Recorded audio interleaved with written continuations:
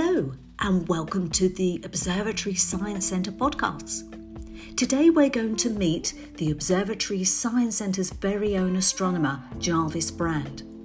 Find out about how he first engaged with the subject of astronomy and what led him to being involved with the observatory and running the planetarium to boot. Find out how he's coped with lockdown and what he believes will happen over the next year. Thank you for listening. Welcome, Jarvis.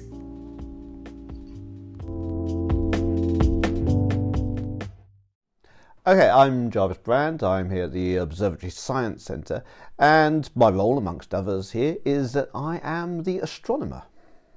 The role here as the astronomer is really, I'm involved a lot with the public outreach for science. Yes, we are a tourist attraction.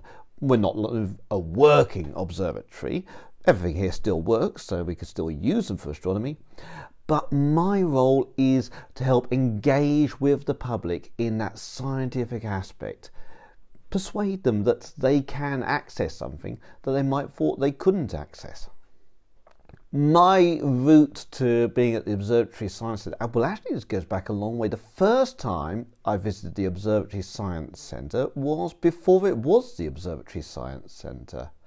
Whilst I was still a school child, and this was still a working observatory, I actually cycled down here to visit, and that was the first time I actually encountered it. Then I had a great interest in science and astronomy when I was at school, and I went on to university to study astrophysics. That was my first degree. Not a lot of people get a job in astrophysics, so then for a long time I was not working in astronomy. But then I came down here visiting with my family, by which time this was the Observatory Science Centre Museum, and I noticed they had opportunities for volunteers. Now, so initially I volunteered, and I didn't fall directly into volunteering with the observatory, but I joined one of the local astronomy societies who did volunteer here. Then, after a while, the opportunity came up and they were advertising for somebody to run the planetarium. So I applied for that position and I obtained that position. And so now, in addition to being the astronomer, I also run our planetarium, taking it out and about schools. So my day job, so to speak, is that I drive the universe. Okay, where did my interest in astronomy start with? I'd have to say it started right back when I was at primary school. Obviously, there were all those kids who were sporty and those kids who were artistic.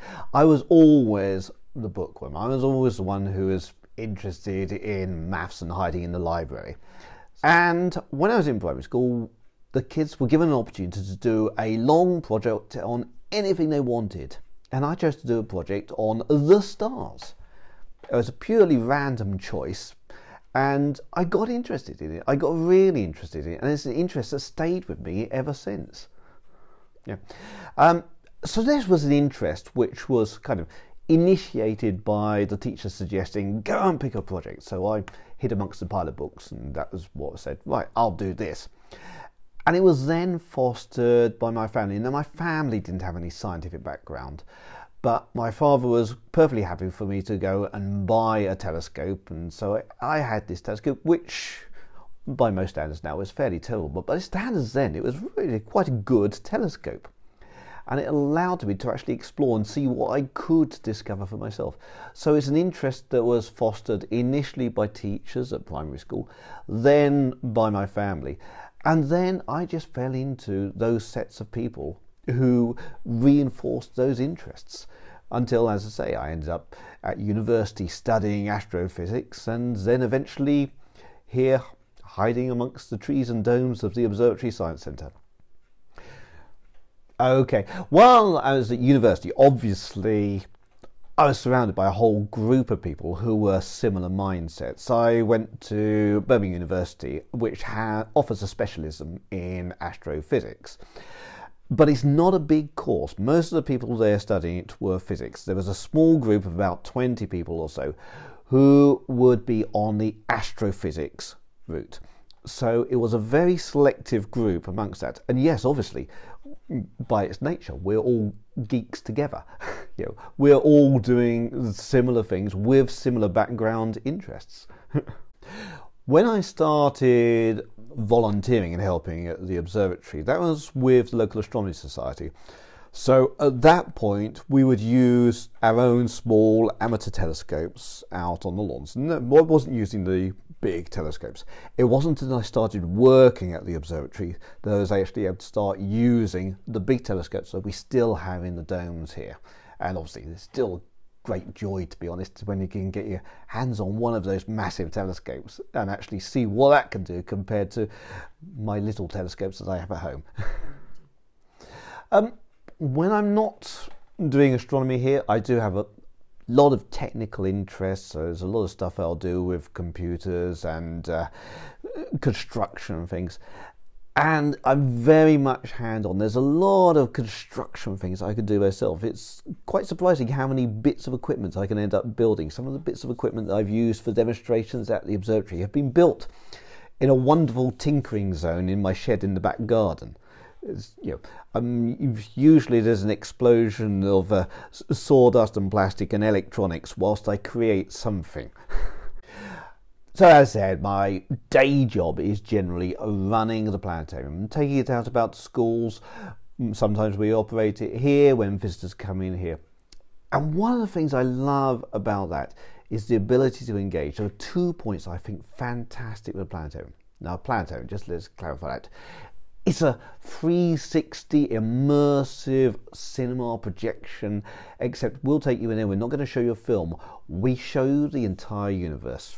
Whilst the audience sit in a circle, which there's enough space, you'll often find they lie down and stare up. We can show the heavens above them. And there's a wonderful, glorious moment, almost every presentation, when the lights come down, the sun sets, the stars emerge, and there is a collective intake gasp of breath from the audience. Because most people don't see the stars as they should be seen. Most people are afflicted by light pollution. We can't. So we can overcome that in our planetarium. We can take you to sites that usually are not available. But the other thing that I really love about the planetarium, and I was asked if there were any anecdotes. I was often asked, you must get some stupid questions. And I've got to say, very rarely do you get stupid questions. You get naive questions, questions where people don't know it. But most people dismiss their own knowledge. Very few people have outright stupid questions. I don't know, can you explain, is not a stupid question. It's the start of a conversation. The question that we are asked sometimes is, do you actually still do any research here? And at this particular part of the site where I am sitting right now, the answer is no. The telescopes we've got here are historic.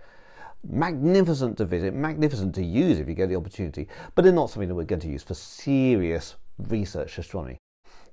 On a personal basis, I've been doing a lot of teaching work whilst I've been able to, because obviously I'm able to teach remotely. There's a great advantage of a lockdown like this compared to Spanish flu of 100 years ago.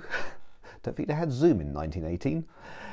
Is that we can still stay in touch. We can still do that whole educational outreach bit, albeit with constraints, but we can still do it. I can step outside of my front door and I've got several thousand acres that we can stroll across. So there's been a lot of, shall we say, long country walks going on, and a lot of hiding in the study, creating things which may or may not see the light of day. I hope they will see the light of day. I've got some brilliant ideas for things we can do in the planetarium going forward. And I look forward to be able to actually do those. Going forward, how's the world going to be in a year from now for us?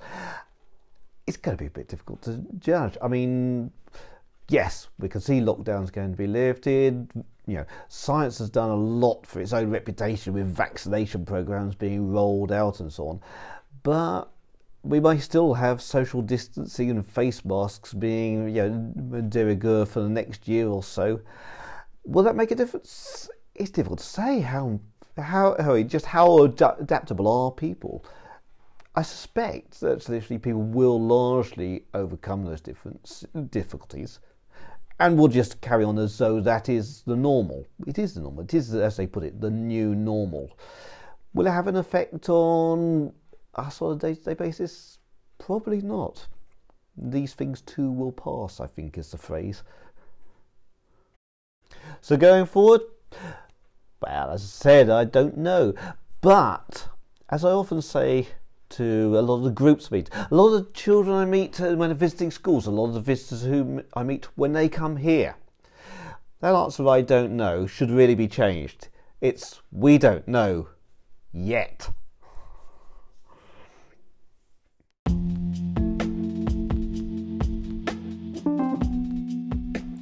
Thank you for listening to our podcast with Jarvis Brand. If you'd like to find out more about the Observatory Science Centre, then why not head to our website www.the-observatory.org. Till next time.